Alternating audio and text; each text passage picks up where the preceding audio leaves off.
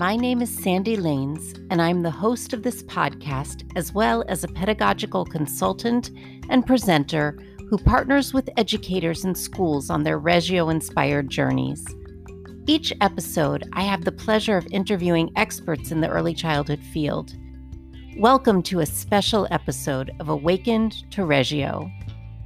What makes it so special is that I am joined by one of my favorite child advocates, Hedda Sharapin, who was Fred Rogers' associate producer and friend for the duration of his iconic TV program, Mr. Rogers' Neighborhood.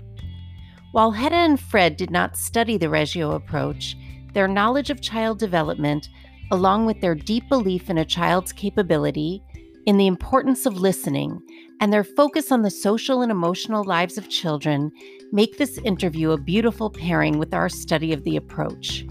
I never get enough of Hedda's stories about Mr. Rogers and the many lessons we can all learn from his legacy. I believe you all will see the incredible connections to this time in education and this time in the world. Thank you so much for joining us.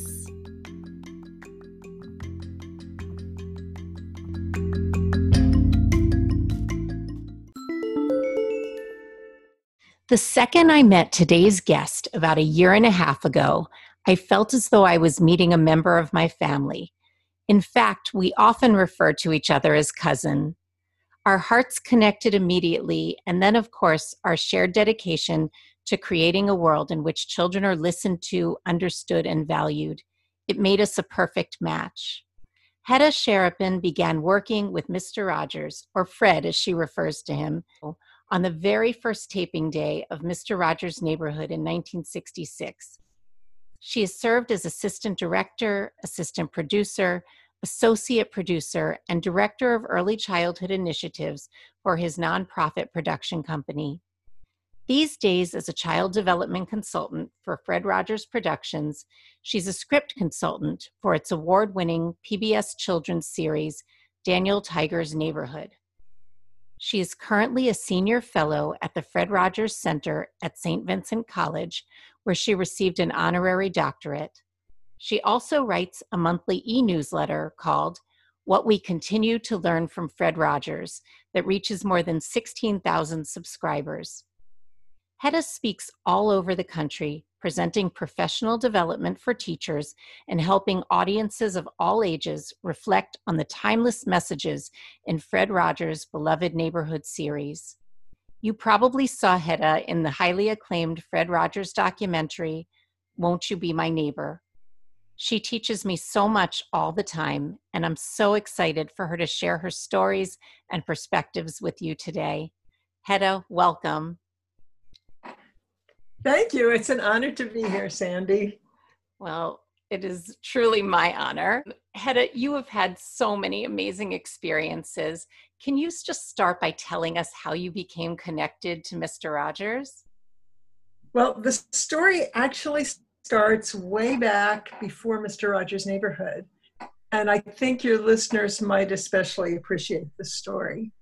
I was about 11 years old, and I used to play about having my own television show for children. It was called The Happy Hedda Show. I'd sit on the stairs in our house, and in front of the stairs was a big mirror at the landing, and that's where I used to make The Happy Hedda Show. I think in part it was inspired by a program that Fred Rogers was involved with in the 50s called Children's Corner. The host, Josie Carey, on the program, Fred was behind the scenes, but the host, Josie Carey, was sparkling and full of enthusiasm and love of learning, and I think that's where I caught it. So I did a lot of theater classes as a kid, and then when I went on to college, I decided I was going to go into pre-med. But I went to Carnegie Tech. I grew up right outside of Pittsburgh in a small mill town, a steel mill town. And I went to Carnegie Tech starting in biology, but I ended up with a degree in psychology, and then I said, now what? I was waiting for grad schools, and I thought about finding work in Pittsburgh in case the grad school journey didn't work out. So I went to Alcoa, I went to IBM, maybe industrial psych. Sort of on a lark, I went over to our WQED public station and I interviewed I asked somebody if I could work there in children's television. And the man who interviewed me said, I'm sorry, Hedda, there are no jobs available now, and you can't teach on television. That was educational television then, 1965. He said, you can't teach on television without a teaching degree, which I didn't have. But he said, if you really want to work in children's television and you want some advice, why don't you talk to Fred Rogers? Now, we knew his name in Pittsburgh. I mentioned the program that he was affiliated with called Children's Corner. He was behind the scenes doing the puppets and the music and co-producing. And I thought, well, let's see what he has to say. At the time, he was studying and learning about child development. I'll tell you about his background a little later because you really have to understand why he gave me this particular advice. So he was working with children, studying, learning, and it was what they called a nursery school. And he was kind enough to meet with me. And he said, Hedda, if this is what you want, why don't you think about a master's degree? But he didn't say a master's degree in TV production. He didn't say a master's degree in mass media or communication. He said, why don't you think about a master's degree in child development? And he suggested that I do that at the University of Pittsburgh, where they had a wonderful graduate school of child development that he was associated with and learning from. Now, to me, the wonderful thing about that advice is that what he was saying to me is the big question is not really what can we produce for children. The big question is what are they bringing to us? Who are they? What makes them afraid? What makes them happy? What makes them sad? How do they see the world? And so it kind of made sense to me to stay in Pittsburgh for graduate school at the University of Pittsburgh. And I would see Fred now and then at school. And he remembered my interest. The second year I was in graduate school, he got funding for this thing called Mr. Rogers' Neighborhood. And he asked if I would help. Wow, that's when history was made. Wow, amazing. There was no staff. There was no pay. They gave me this big title. I was to be the assistant director. And actually, we were taping at night, so it fit in with my child development graduate school schedule, fortunately. And I say to people, I would go to the classes in the daytime and learn complex child development theory. And then I would come into the control room at night and watch Fred play out all those things that I was learning about, but he was making them real. He was showing us how they feel and how important they are. Things like ritual, routine, how that helps you feel secure, how it builds trust, helping children deal with their feelings, helping them with transitions. Look how he took us from one place to the other so carefully, like a tapestry, so you knew what the picture was going to be next. And of course, the difference between make-believe and reality, and helping us with all of those.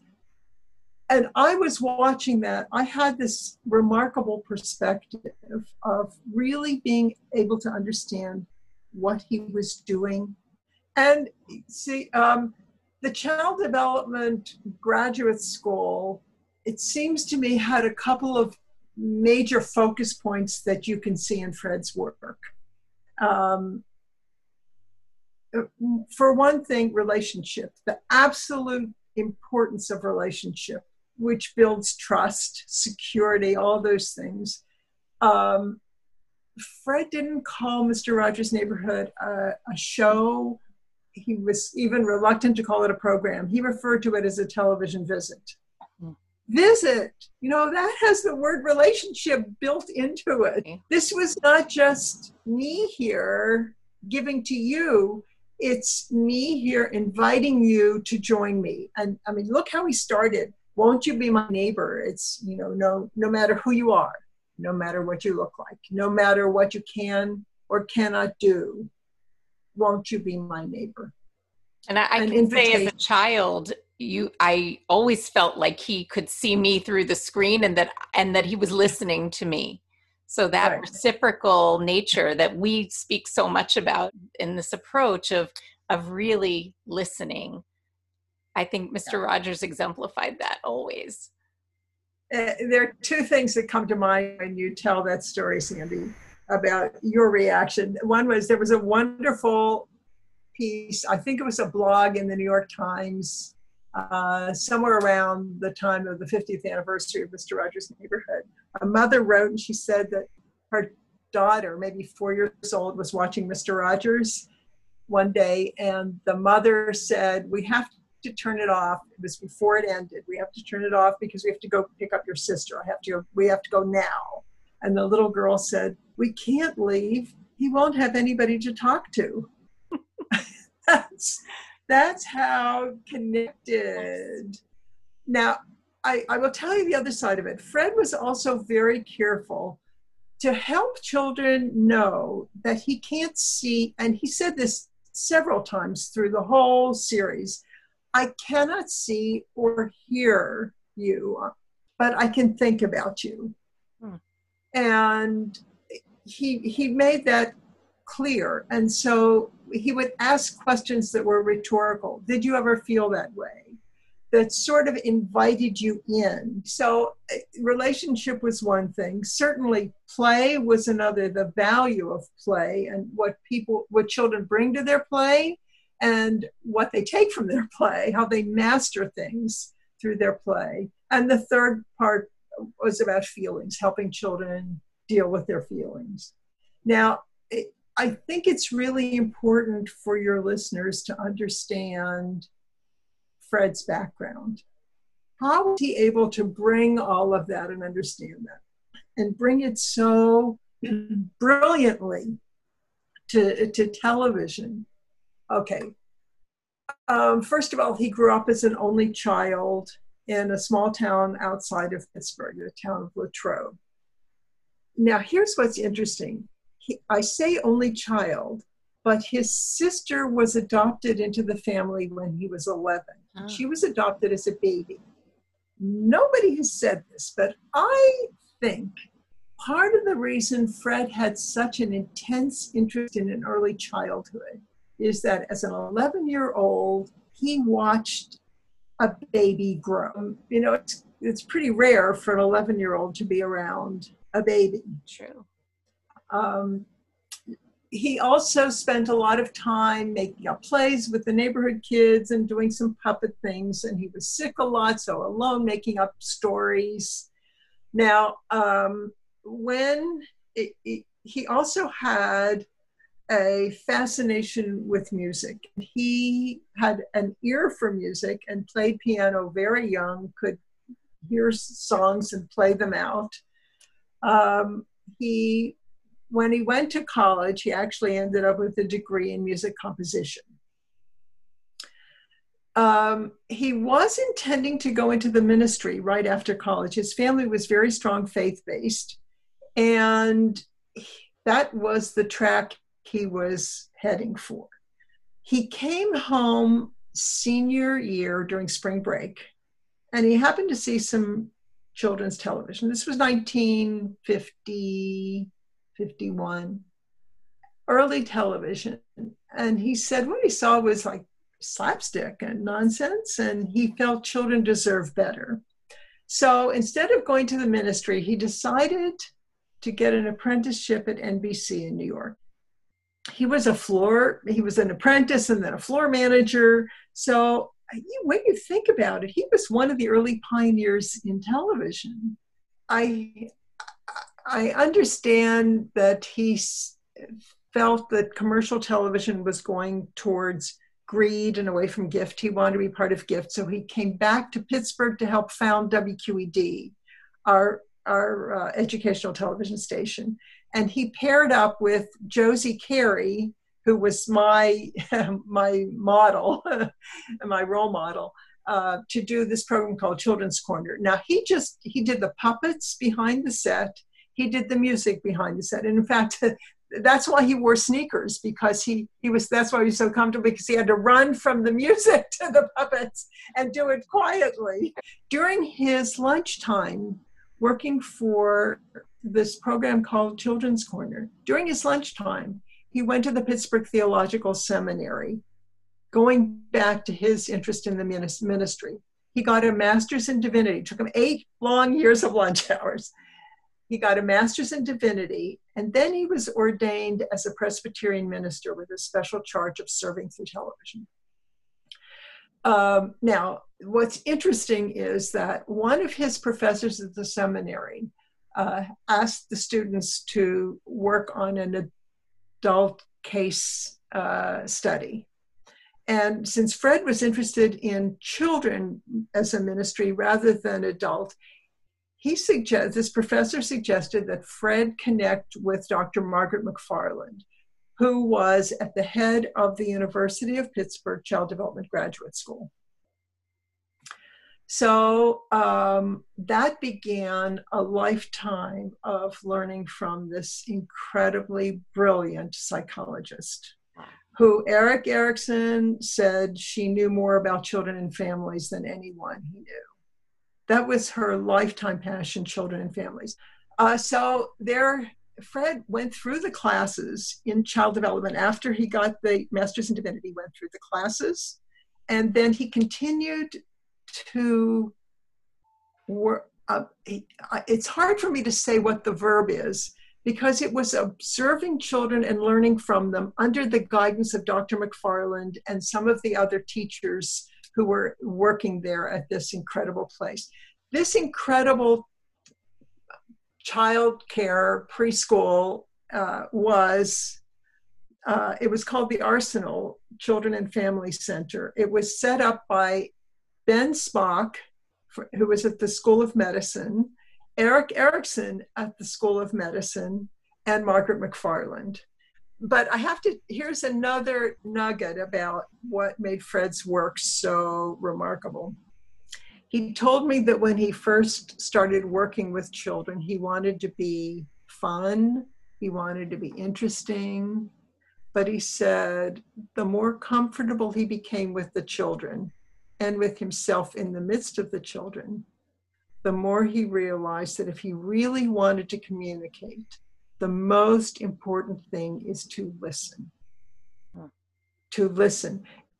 So, I mean, when you think about it, anybody making television for children you just need to sit and listen and be around children and understand. So let me take you to this next place, though I think we've been speaking so much about this anyway, through everything that you've said. From a Reggio perspective, we often speak about the image of the child, that we believe that a child is capable, a fully formed human being with important thoughts and ideas, understandings about the world. They have their own perspectives, and it's upon us as the adults to really make sure that a child is listened to, as you were just speaking about what Fred believes so strongly.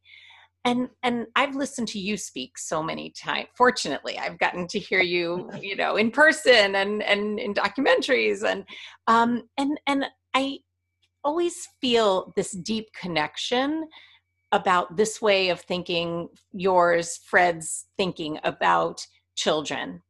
And I was wondering if you could share a little bit about Fred's image of the child, what he believed about children, and maybe a story that, would show that. Well, I have to first preface it by saying it's hard for me to say what Fred believed if it's not something specific that I can quote, because Fred always elevated. I tell the story that I used to do writing about his work, and I would put a Post-it note on the draft saying for your revision.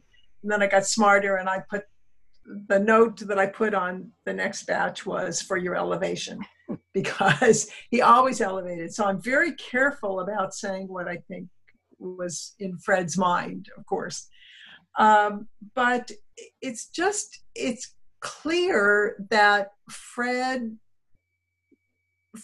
was very conscious of who was on the other side of his television visit. And he gave time for that person to reflect. He would ask a question and then wait and allow it just so that the child would have time to react. He gave you a sense that he really cared about you. You know, that relationship, where does all the, Fred used to say, it's through relationships that we learn best and grow best. And he was always interested in who are you? And when he was planning Mr. Rogers' Neighborhood, he sat down every week with Dr. Margaret McFarland to talk about the underneath grounding, the child development grounding of any theme he was working on. I remember, for example, if he was doing the week about food, she would tell him the story about how a child moves from being someone who passively takes the spoon or the bottle to someone who turns it around and offers it to you as a kind of not just taking in, but offering, and then to the point of wanting to feed themselves. She would help him understand that this is it's development, and that when you understand the roots of this, you have such great respect even for the infant and the things that have to happen along the way. But it's basically through the relationship with a caring adult. Erikson trust, that how do we build trust so that we help children feel comfortable telling us who they are and what they need, what they care about. And I remember too a story he would tell. He would take the puppets to small groups of children when he was trying to learn and listen, but he didn't take the puppets like a puppet show. Right. He would take the puppets in a way to engage the children with conversation. So this great story, one day he took out King Friday, and it's a small group of children, maybe 4 or 5. He loved small groups like that. And a little girl came up and she said, "Oh, King Friday, do you know what happened at our house? The bird got out of the cage and the cat got the bird and the bird died." And Fred had King Friday talk a bit with her.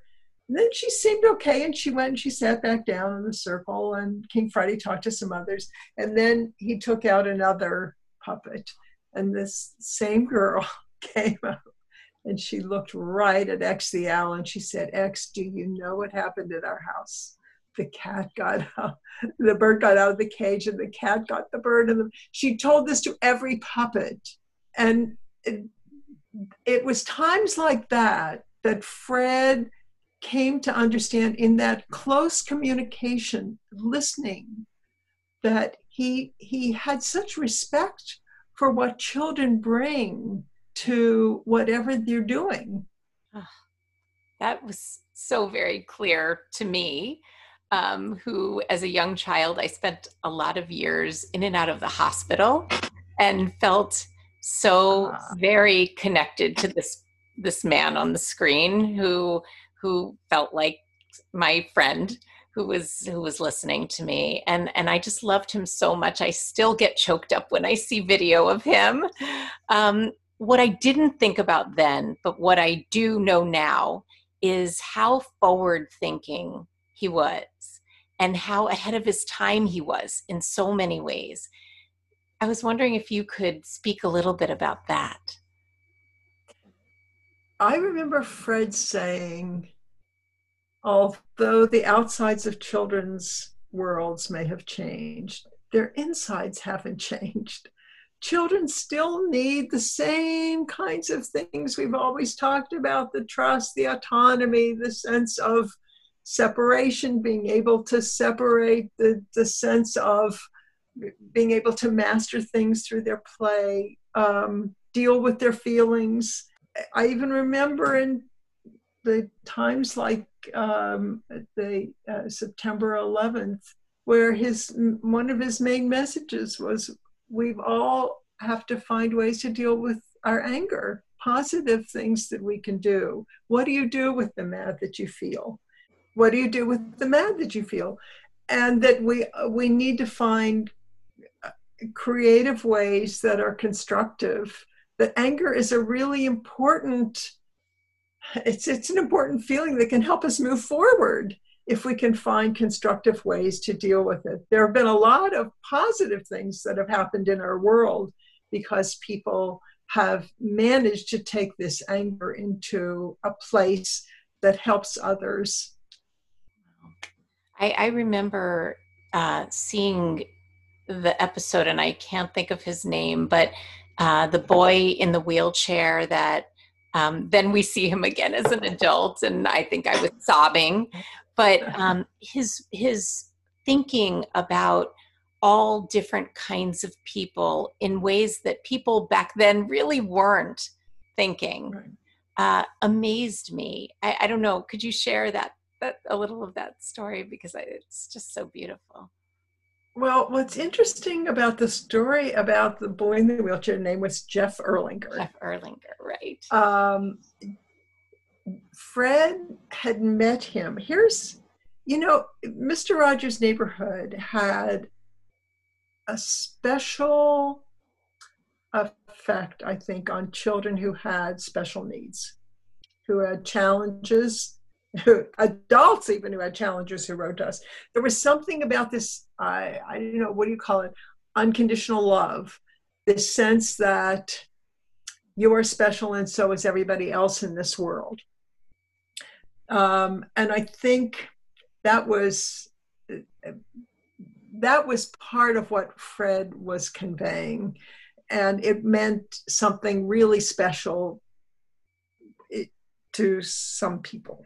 This family wrote to Fred and said, our son is going to have surgery. He's about 5 years old, and it's major surgery. And we asked him what special treat he might like before that, because there's going to be a long recuperation.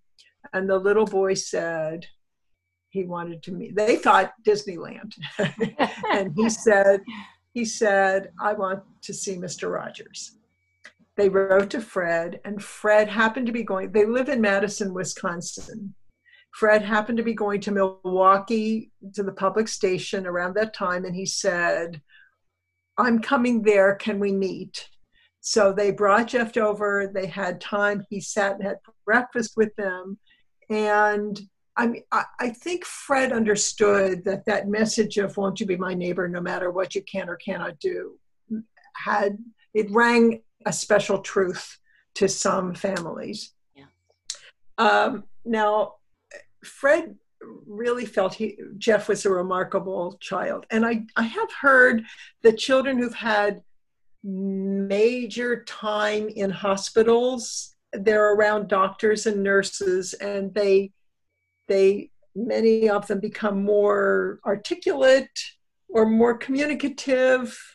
So when Fred, years later, now it's 5 years later, Fred was doing a week of programs about divorce. And this is another interesting part of who Fred was and how he thought about children. He took a theme across, from 1979 on, he took a theme across a whole week. And for one thing, what that did was it allowed him to give lots of different perspectives on that theme and help you think about it for a while. It also helped him develop a neighborhood of make-believe story that didn't have to get fixed, solved in that half hour. You could think, what could they do? How could they stop this? And how could they help Lady Elaine not do her magic of turning things upside down? And try, because life is more like that, of trying to figure things out for a while until you figure it. So here was 1980, and Fred wanted to do a week about divorce. Which, by the way, the idea that he would speak about things with children that people avoided speaking to children about is amazing. Right.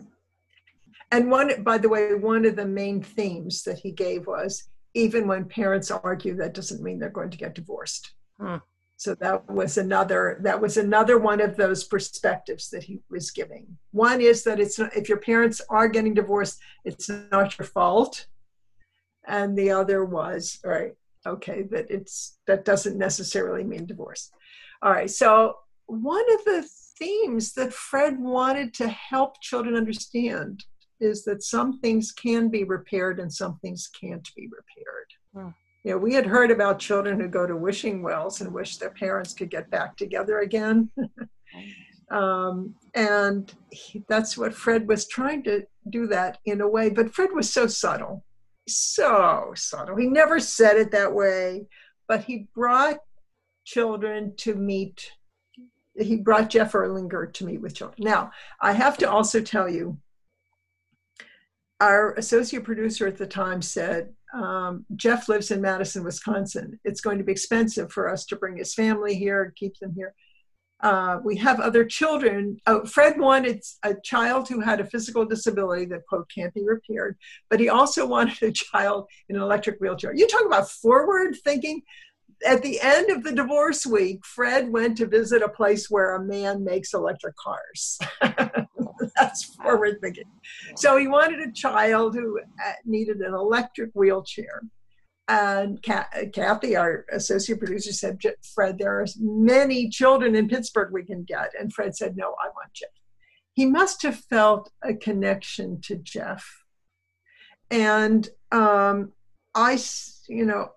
it's something about year after year, day after day, Jeff and his relationship with Fred that connected them so beautifully that day. And Jeff was 10, so he was, and Fred said, the only thing, we never scripted those parts. When Fred met with people, it was just a rough outline, because you're not asking people to memorize it. Certainly you wouldn't ask a 10-year-old boy to memorize. So Fred just told him, I'm going to ask him why you need the wheelchair, and I'm going to ask, maybe we'll sing one of the songs. I have to say, anybody seeing that segment, and you can find it if you go to mrrogers.org, MISTERROGERS.org, under special guests, there's Jeff. The director is in, when you make a television program, the director is in a totally other room way down the hall in the control room. This was unrehearsed and it was unscripted. And how that director helped us feel the connection between the two. No one to give us Fred, no one to give us, no one. And Jeff started singing, and the two of them, it really... It was so intimate. It was so beautiful. It was very real. I still get choked up. I can't. So I'm wondering, because you do so much professional development for teachers, and your daughter's a kindergarten teacher as well, right? Yeah. What do you think is one of the most important things for teachers to be thinking about when they walk into the classroom, their role with children? I think one of the things that this understanding of Fred as a listener says to me is that the word teacher needs to have something next to it that says teacher learner. For a teacher to be a learner, to have your ears open to who's on the other side of what you're saying. One of the great stories I tell is about a kindergarten teacher who was talking to 3 children, and she says to one, where does the sun go at night? And the little girl says, I think at night the sun goes down into the ocean, and then in the morning comes back up. Now, if you live near the ocean, I mean, that is really what it looks like. Right. Then next to this little girl is a boy who says, my daddy says, the earth spins on its axis. And when it's day here, it's night somewhere else. And the teacher thinks, oh, he's got it. Next to him is a little girl who says, well, I think at night the sun breaks up into stars. And then in the morning, the stars all come back together again and they make the sun. And the little boy says, that makes more sense. And I love that story. Yeah. I love that story because it says to us, what we want to teach children is to have your eyes open, your ears open, your imagination open. Our world is so complex. It is, and that their theories are just so important and tell us so much about where they are and who they are. And right. and really, we can build on those theories as teachers if we're really listening. My daughter, who is the kindergarten teacher, Laurie, who has her master's in early childhood from Erickson, and she is a remarkable kindergarten teacher.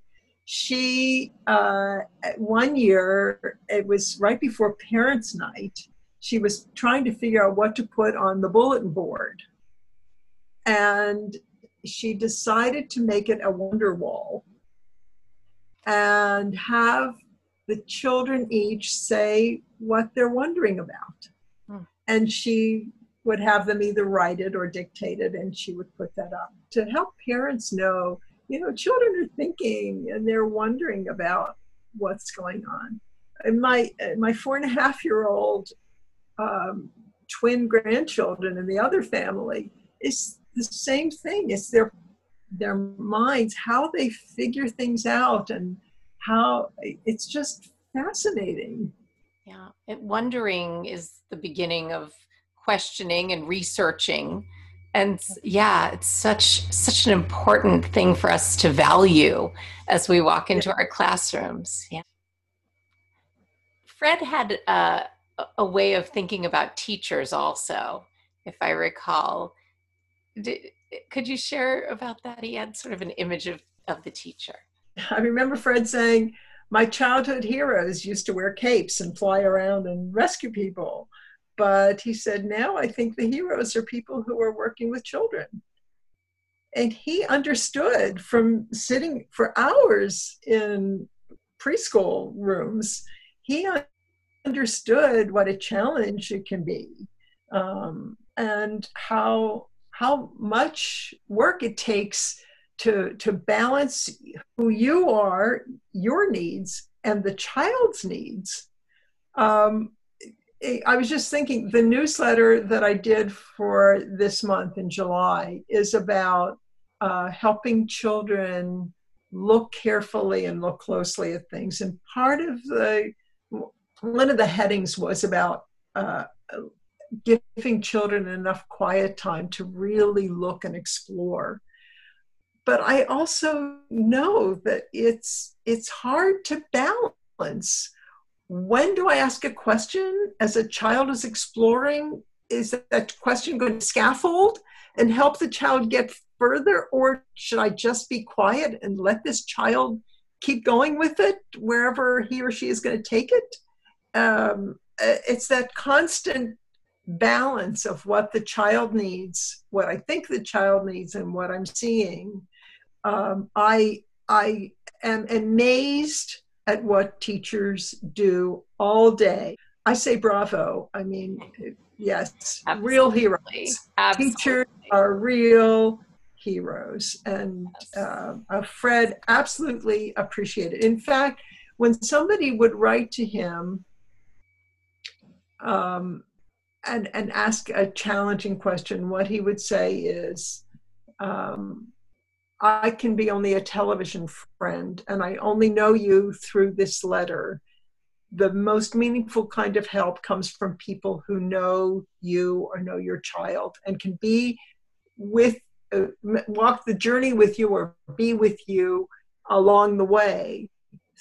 Because it's not just a how do I solve this problem? Oh, thank you, you gave me the right words, now I know it. We're much more complicated creatures than that, and that we need that relationship with someone who can help us as things progress and move along. I just really want to thank you so much, Hedda. I am so excited to just be with you in any time, but this has just been such a gift that you've given us today, sharing Fred's legacy as you always do, and also just all of your beautiful thoughts and stories. I just can't thank you enough for doing that for us today. If people want to find your newsletter, find more videos of Mr. Rogers, could you tell us again how to do that? The legacy website for Mr. Rogers Neighborhood is misterrogers.org. You have to spell out misterrogers.org. There's a lot there of videos and the understanding and full-length episodes. There's also at the FredRogersCenter.org is where they can find my newsletter. Which is a great newsletter. I read it every month. Thank you. Yeah, and I usually use a short video clip to illustrate that. Wonderful for teachers and families that are. Thank you. Yeah. And then there's FredRogersProductions.org, which is the production company for Daniel Tiger's Neighborhood, Odd Squad, Peg Plus Cat, and more to come. It's a very exciting time for the company to be able to build on Fred's legacy. Wow. Well, thank you. I really loved every minute of this. So let's do it again. Thank you. Okay. Be well. Stay healthy, everyone. Yes.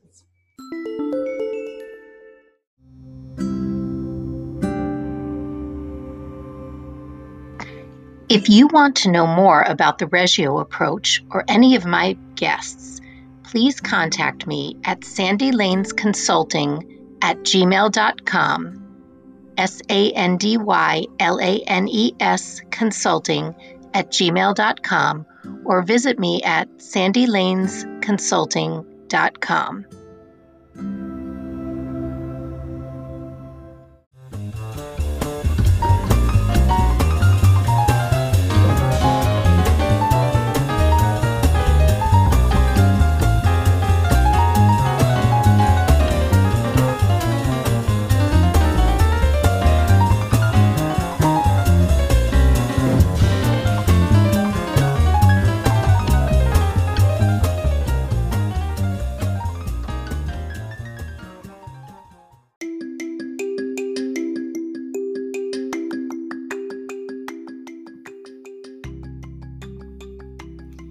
My name is Sandy Lanes, and I am the host and